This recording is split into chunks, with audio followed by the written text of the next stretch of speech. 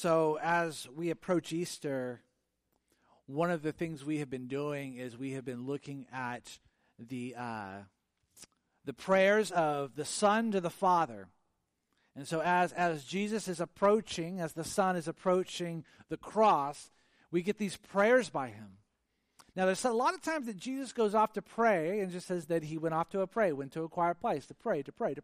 We're actually not privy to those prayers, and we can make maybe some assumptions, but those prayers, although important, are not a part of what we would say is the canonized Bible. But then there are other times when we actually get to eavesdrop in on his prayer, and we get to hear, what is the Son saying to the Father? That's what I want to know.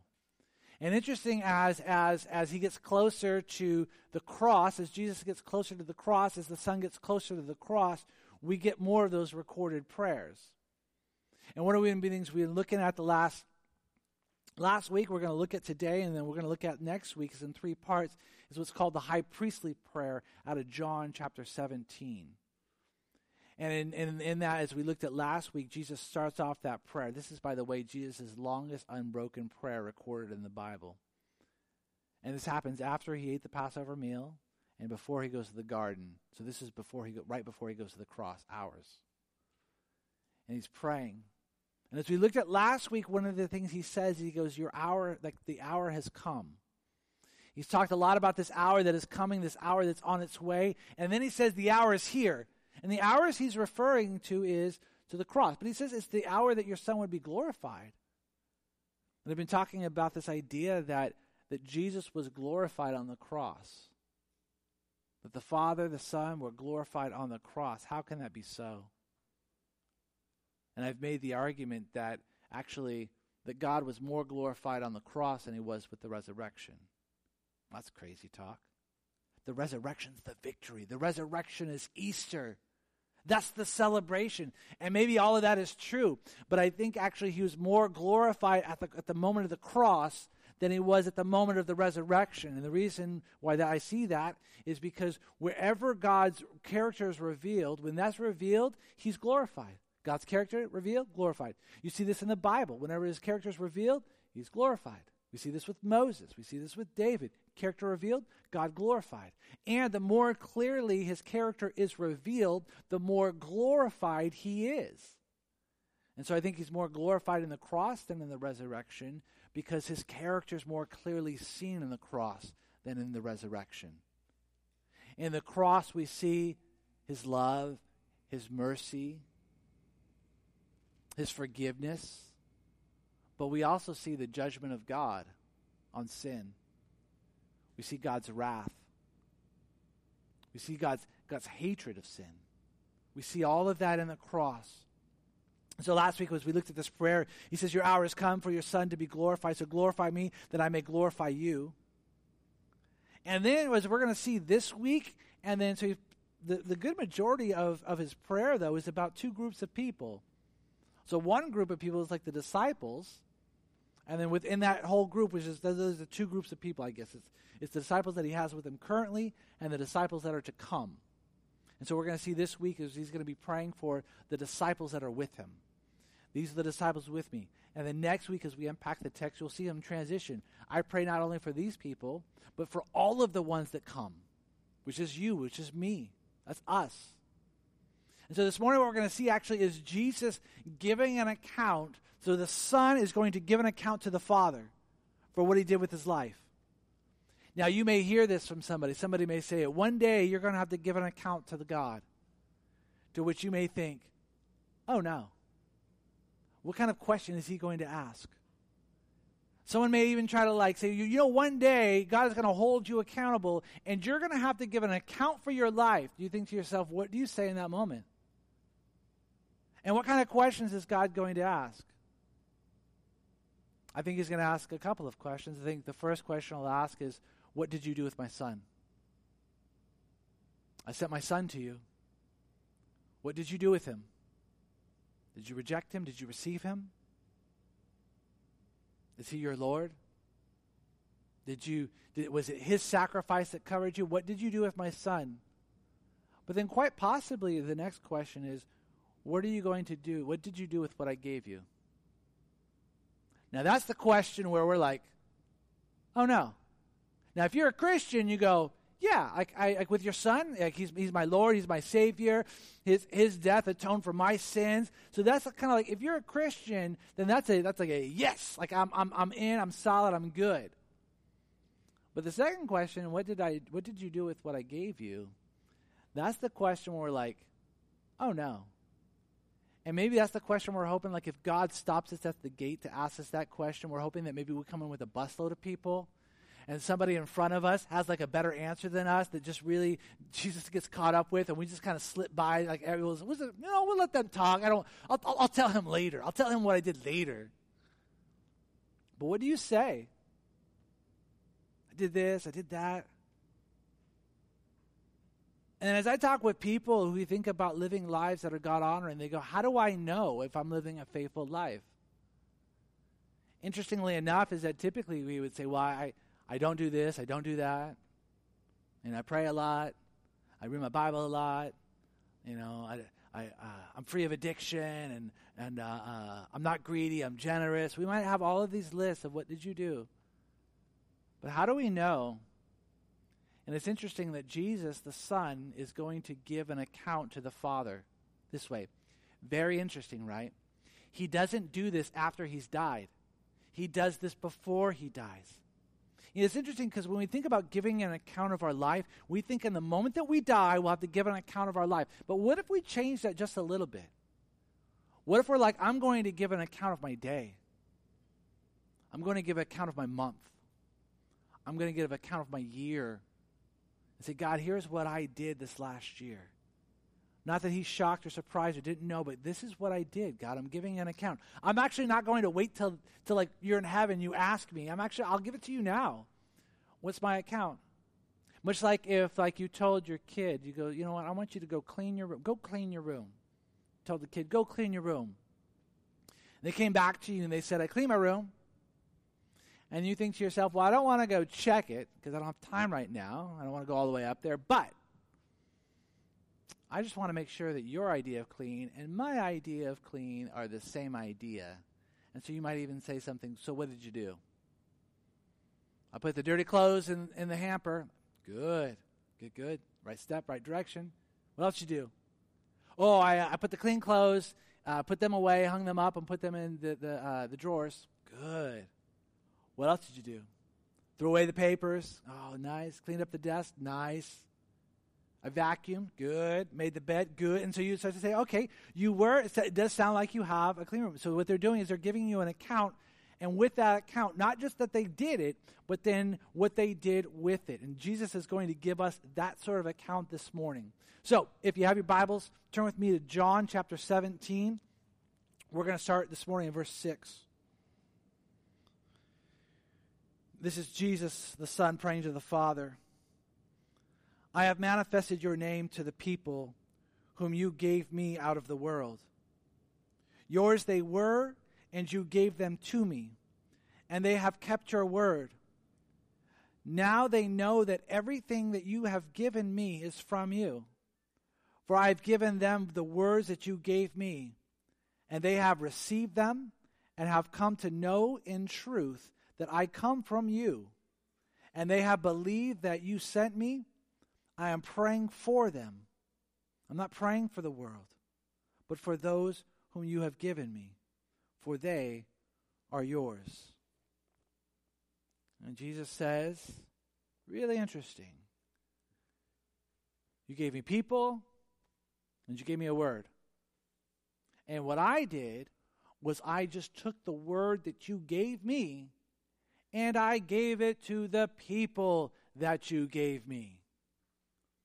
And I think really this is like Jesus' really basic definition of what ministry is. I just took the word that you gave me, and then I gave it to the people that you gave me. Which is interesting because I think a lot of times we think about Jesus generating things, right? He generated crowds. People came and they heard him. He fed the 5,000. He walked on the water. He healed people. He brought Lazarus up from the dead, and people gathered. And then when they gathered, then he spoke words to them. Now, that's a beautiful picture of ministry, right? But that's not the picture of ministry that Jesus gives us. He goes, yep, you gave me words to speak. You gave me people to speak. I didn't generate anything. Sure, people came. Sure, people showed up. But I didn't generate anything. You just gave me those people, and then all I did was give them the word that you gave me. And so when we think about this, and you go, like, are you faithful with what God has entrusted with you? And he goes, yeah, I just gave the words that you gave me to the people that you gave me. It's interesting because I think if God were to come to you or to me, and if we were Jesus in that way, and God says, what did you do with what I gave you? I think we might start to list off the big things. Oh, Jesus, there was this, as like God the Father, there was this time where there was 15,000 people or so, and they had nothing to eat. And then I provided manna, provided food for them. There was this other time where the disciples, they're on the water, the storm started crashing in, they were afraid. I walked to them on the water, I got in the boat with them. There was this other time, Father, when Lazarus, he had died, and everybody was weeping because of the grief. Then I came along, Father, and I raised Lazarus from the dead. That's what I would say. I would have this long laundry list of these exceptional, like, miraculous works. And because of that, people showed up. And what Jesus says is, nope. Took the words you gave me, and I just gave it to the people that you gave me. Which is interesting, because when you see Jesus' ministry, there's this ebb and flow of ministry for Jesus. We think it's like, it starts off really small, and then it just kind of like goes up and up and up and up and up and up and up and up and up. But that's not the story. There's this place in John chapter 6, where Jesus is taking the words that God has given him, but they're difficult words, and he gives it to the people that he gave him, and it's difficult for them to hear. Jesus says in John 6, he goes, basically, if you belong to me, you're going to have to eat of my flesh and drink of my blood. And that said that some of them were like, that's a really hard teaching. And it says, you know what that happened in that moment? That lots of people left. This is crazy talk. And it is crazy talk. But this is crazy talk. We can't get on board with this. And so they just left. And then Jesus turns to his disciples and says to them, are you going to leave me too? You know what Peter says? Peter says, to where would we go? Which I love that response, right? I think if I'm Jesus, what I want from Peter is like, are you going to leave me too? Never, Jesus, because I love you so much. You're awesome, and what you are doing is just amazing. What Peter's response is like, I'm going to paraphrase here, but like, yeah, I thought about it, but then I thought, where am I going to go? Like, where else am I going to go? Because you alone have the words of truth. I thought I could go here. I'm like, nope. I could go here. Like, no, I'm not going to do that. You alone have the words of truth. And so we see this amazing thing. Jesus' ministry grows. It gets smaller. It grows. It gets smaller. But yet he is consistent. Why? Because his mission doesn't change. His ministry doesn't change. He still knows that he's going to the cross. And as he goes to the cross, he goes, I just take the word that you gave me, and I gave it to the people that you gave me. That's ministry. Sometimes that was through a healing. Sometimes that was through feeding them. But he's like, I just gave them the word that you gave me. I didn't generate anything. Sometimes people think in preaching, they go, like, where do you get your stuff from? Like, I don't know. I just take the words that God has given us, and I try to then give it to the people that he's entrusted to us as a community. That's it.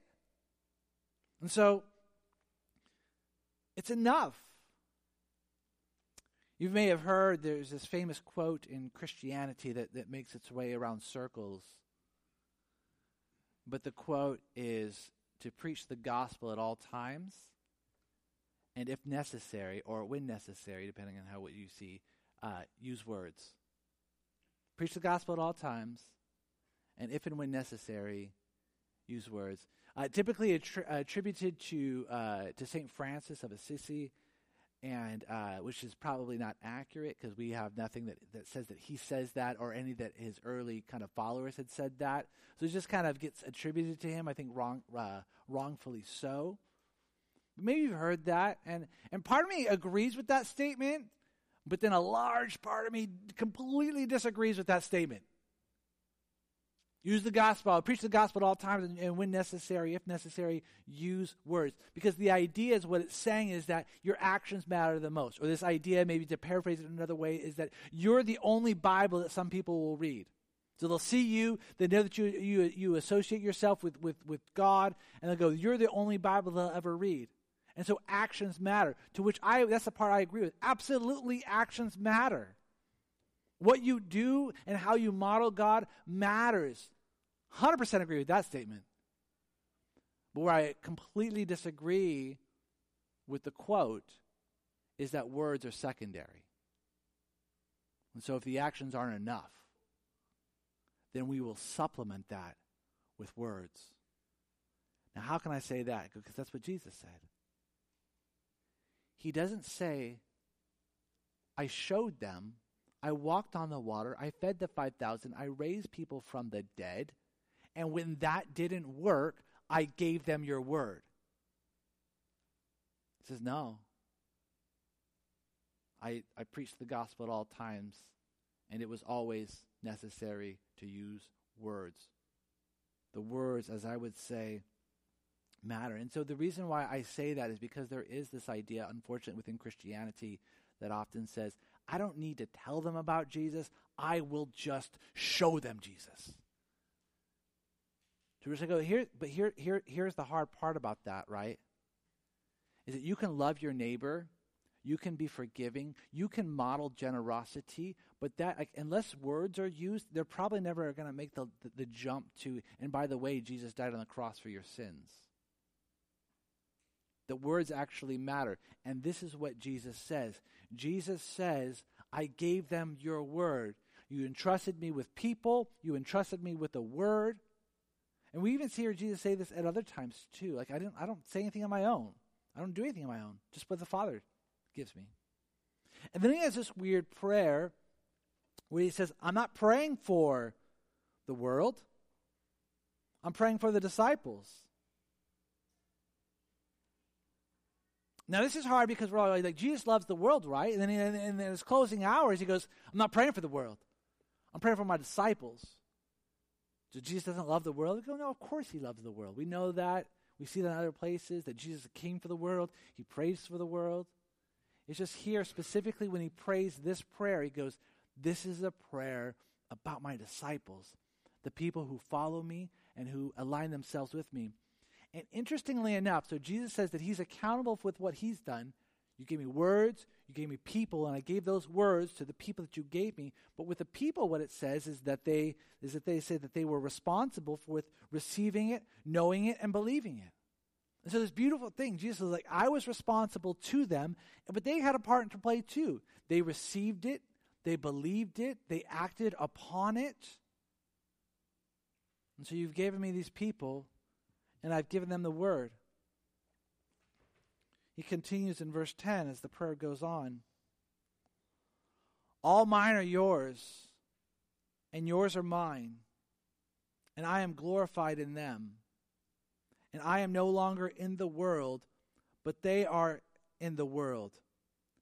And I'm coming to you, Holy Father, keep them in your name, which you have given me, that they may be one, even as we are one. While I was with them, I kept them in your name, which you had given me. I have guarded them, and not one of them has been lost, except the son of destruction, that the scripture might be fulfilled.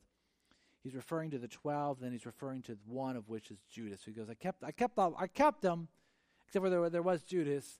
We lost him, but that was a fulfillment of prophecy. And so he says all of this. He goes, all that I have is yours. All that I have is yours, and all that you have is mine. It's interesting because we talk about the sacrifice of Christ on the cross, and we go, so his sacrifice, the sacrifice of his death, is what atones for us. But in this weird way, people think like so Jesus sacrificed and go, how do you do that? How do you come to a place, or maybe you even think this yourself, how do you come to a place where you're sacrificing everything for God? And how can Jesus in these moments, even though it's so hard for him and brutal for him, how can he do it so willingly? And go easy, because actually I think that's verse 10. All I have is yours, and all you have is mine. In other words, like it's hard for it to be sacrificed if it's not actually mine to begin with. You know, there's a connection between the pain of sacrifice and what you perceive to be the pain of sacrifice and your perception of ownership. You see, the more we think we own it, the harder the sacrifice it perceivably is, right? And so maybe you think like to yourself, God's like, hey, I want you to invest more of your time into my people. And you go, but I'm already strapped for time. I'm already, it's so difficult. You go that which is the pain of sacrifice. That pain of whatever that is. That's the connection between the pain of sacrifice and your perceived ownership. The reason why you think it's sacrificing so much, because you think it's your time. Or God may even say something like, I want you to be more generous with your money. Like, but there's so many things out there. And really the reason why Jesus can give it, because he goes, it wasn't mine to begin with. Like, you gave it to me.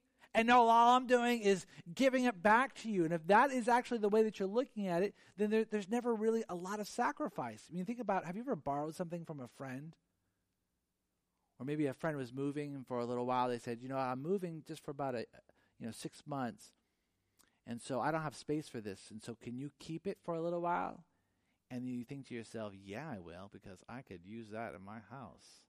I've been looking for one, and then you use it, and it's just as fantastic as you thought it would be. And then one day they call you up. They said, hey, I was thinking if I could swing by and pick it up again. To which you'd be like, yeah, come get it. But but that's not like that may make your life more difficult, but you would not perceive that as a sacrifice. Why? Because it wasn't yours.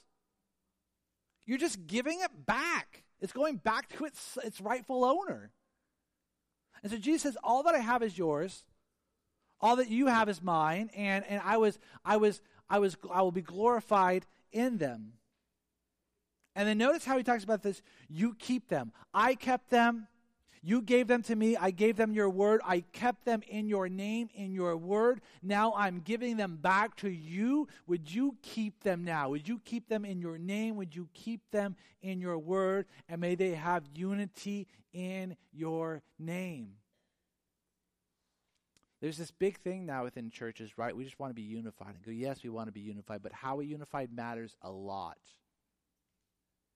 We don't want to be a church that just unifies in the good of the community. We don't want to be a church that just unifies in service. We want to be a church that unifies because we belong to the Lord. That's our ultimate thing. That's our ultimate unifier. And this is what he says. Keep them unified in your name. Verse 13. But now I'm coming to you, and these things I speak in the world, that they may have my joy fulfilled in themselves. I have given them your word, and your world has hated them, because they are not of the world, just as I am not of the world. I do not ask that you take them out of the world, but that you keep them from the evil one. They are not of the world, just as I am not of the world. And so he says, I speak these things. I speak these things. They belong to you. I belong to you. They belong to me. I'm in them. They are in me. They are going to be glorified. You'll be glorified. I speak all of these things that my joy may be fulfilled in them. In other words, that they would have joy. There's coming a moment. This is what Jesus knows. There's coming a moment when I go to the cross, they're going to feel abandoned.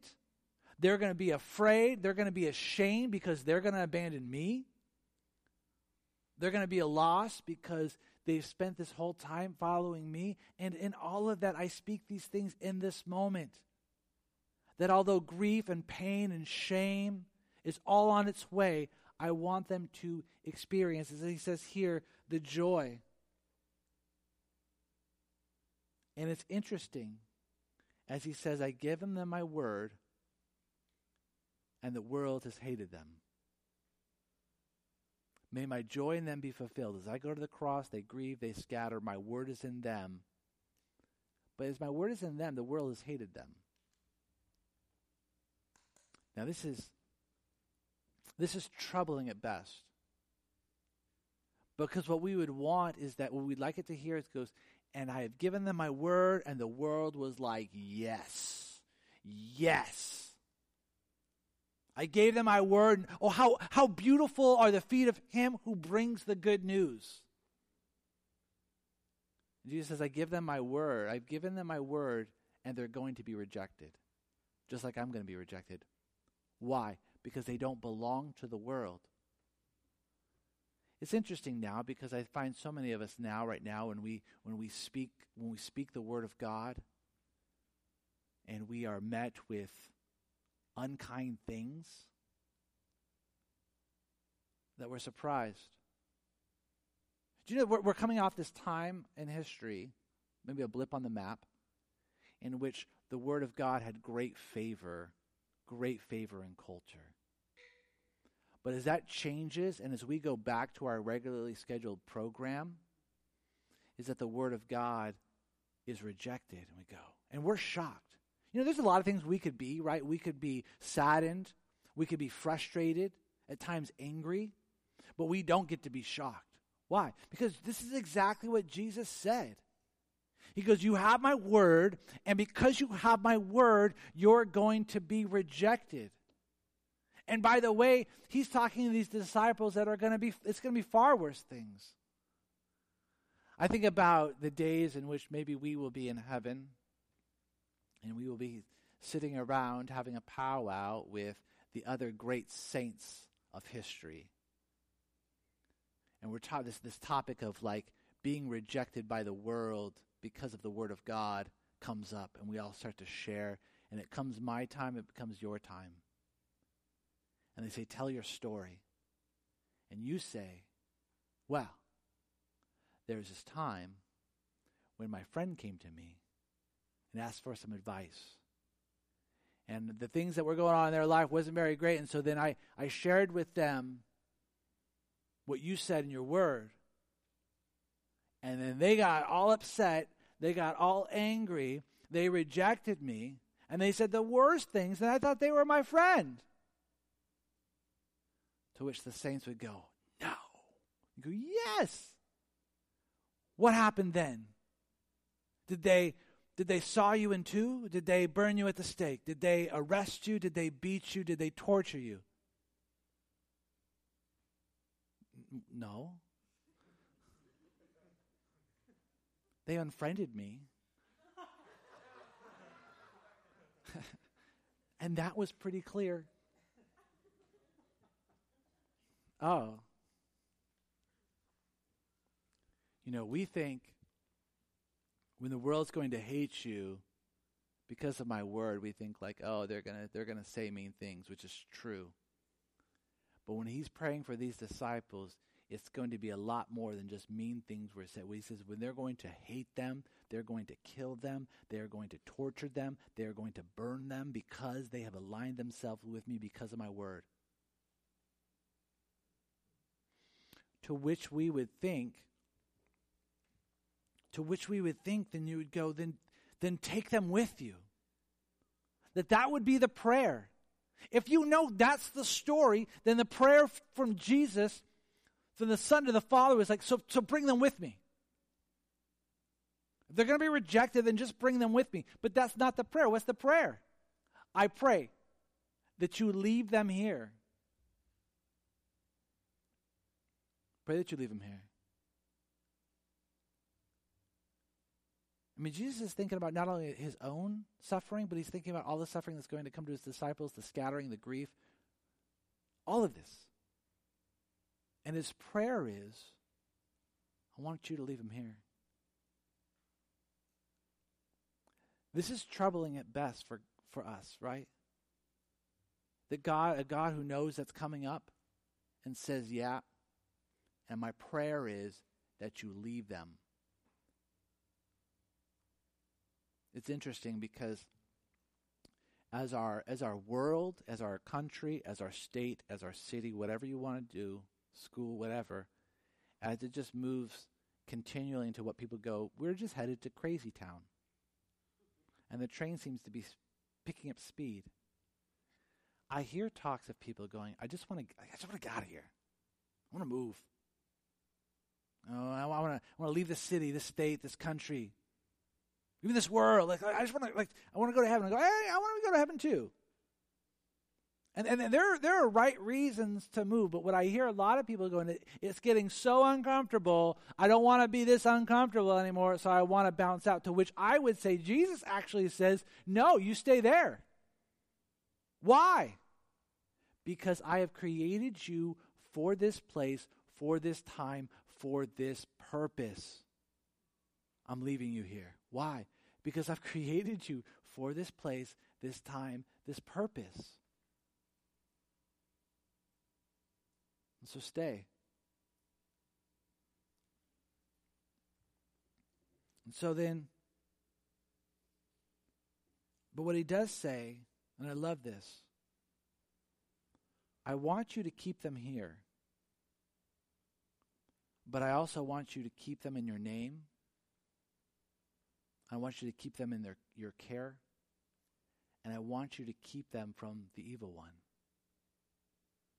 So it's not just about a stay and abandonment. It's like, no, I want you to keep them in all sorts of places, Father. I want you to keep them in this world, but I want you to keep them from the evil one. And I want you to keep them in your name, and I want you to keep them together, unified. I want you to keep. It's going to be pain and suffering, but I want you to keep and protect. Then in verse 17, he says, sanctify them in your truth. In the truth of your word. Sorry, let me read that again. Sanctify them in the truth. Your word is truth. As you sent me into the world, so now I have sent them into the world. And for their sake, I consecrate myself, that they may also be sanctified in truth.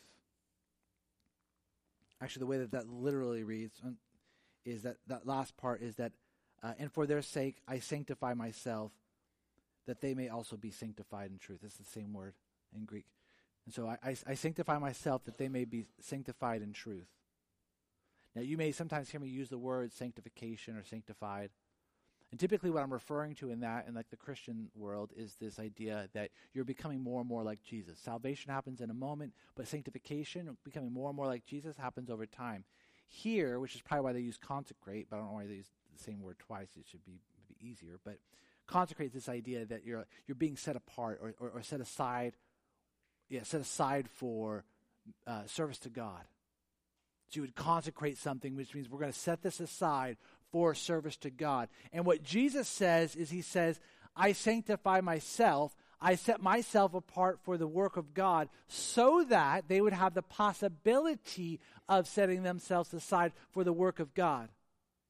It's interesting because so often we look at Jesus on the cross and we think to ourselves, that's a model for us. And I go, that is a model for us.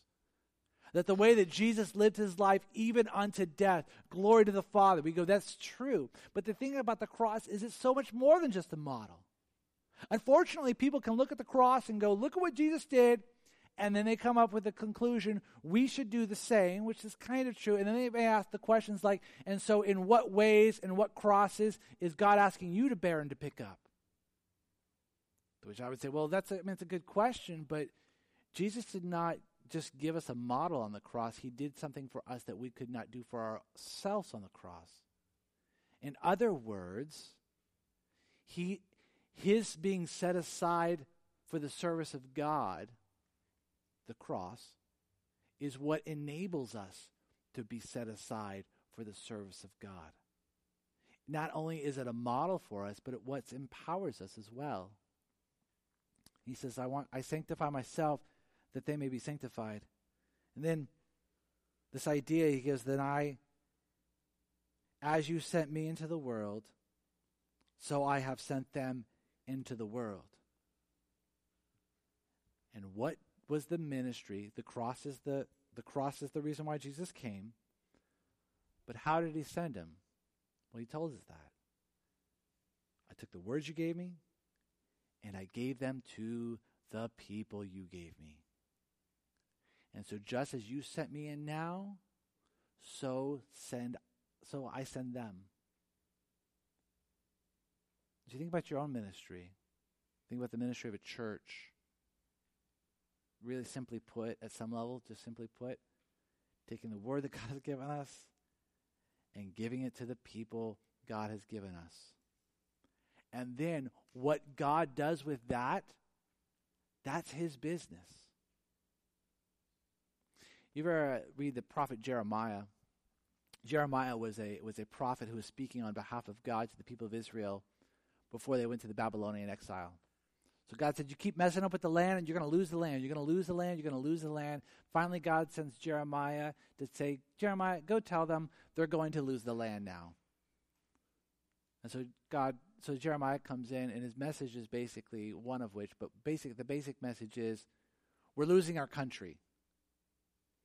And as you might expect, not a popular message. We're losing the land, guys. I'm the prophet of the Lord. So he takes the word of God, and God says, I want you to take this word to these people. He takes this word to these people, and they go, we hate you. Get out of here. We are going to arrest you. We are going to beat you. Jeremiah confesses this place in ministry. I'm going to paraphrase it now, but it's a cry out to God. And what he says to God is very interesting. He says, God, I've been tricked, and I have allowed myself to be tricked. I took your message, and I took it to the people, and they hated me for it. Good friends of mine turned their backs on me, beat me. And so I thought, like, if this is all that life is, I take God's word, I take his word that he's given me to the people that he's given me, and this is the result. Paraphrasing now, by the way. Then I'm not going to do that. If the more that I speak God's word, the more pain comes on me, solve that problem. And so then Jeremiah says, so then I went to this other time when I was like, I'm not going to say anything. Because if I keep on saying these things to these people, it just increases my pain and their pain too. Because I'll just stop saying things. I'll stop saying the word that you have given me. Do you know what Jeremiah says at that point happens? He goes, the word of God was like a fire in my bones. It consumed me from the inside out. In other words, I got a lot of pain when I took his word to his people. It resulted in a lot of pain. But I'll tell you what, that was less pain than when I refused to take the word that he had given me to his people. Because this was a pain that I got from people, but when I refused to speak, it was a pain that was internal, and it was a pain from God. And he goes, so I choose the other. And so God has entrusted with you, whether children or coworkers or parents or siblings, neighbors, people in this church family, your own family. God has entrusted people with you. And what he's asking you to do is to take his word to his people. His word to his people. He's given you the words. He's given you the people. And if we want to be faithful followers of Jesus, that's what we do. Sometimes I go, is it that simple? It really, it can be complicated, but it really is that simple. That's what Jesus seems to be saying. I just took the words that you gave me to the people that you gave me. And from the time from I was here, I kept them in it. And now I give them back to you to keep them. Let's pray. Jesus, we thank you for your word. We thank you that your word is powerful. We thank you that your word can keep us. We pray that we would not value comfort in this world over obedience to you. God, I know that everyone in this room, that you have entrusted with us people. I know for everyone in this room, you've entrusted us with a message. I pray that we would take your words of redemption, your words of reconciliation, of forgiveness, but also words of judgment, and words of brokenness and sin, that we would take your gospel of how you redeemed Jesus through the cross, we would take that to the world, to those you've entrusted us with. We thank you that the disciples were faithful to this up into death. We thank you that you were faithful to this to the moment of death. And pray for us, whether that be today or years from now, may we be faithful in similar ways. That we would take your word that you have given us to the people that you've entrusted with us. And when we give an account, of the things and the days that you've given us here in this world, that we will be able to say that we have taken the words that you gave us and we imparted them on the people that you gave us. We love you. We pray for these things in your name. Amen.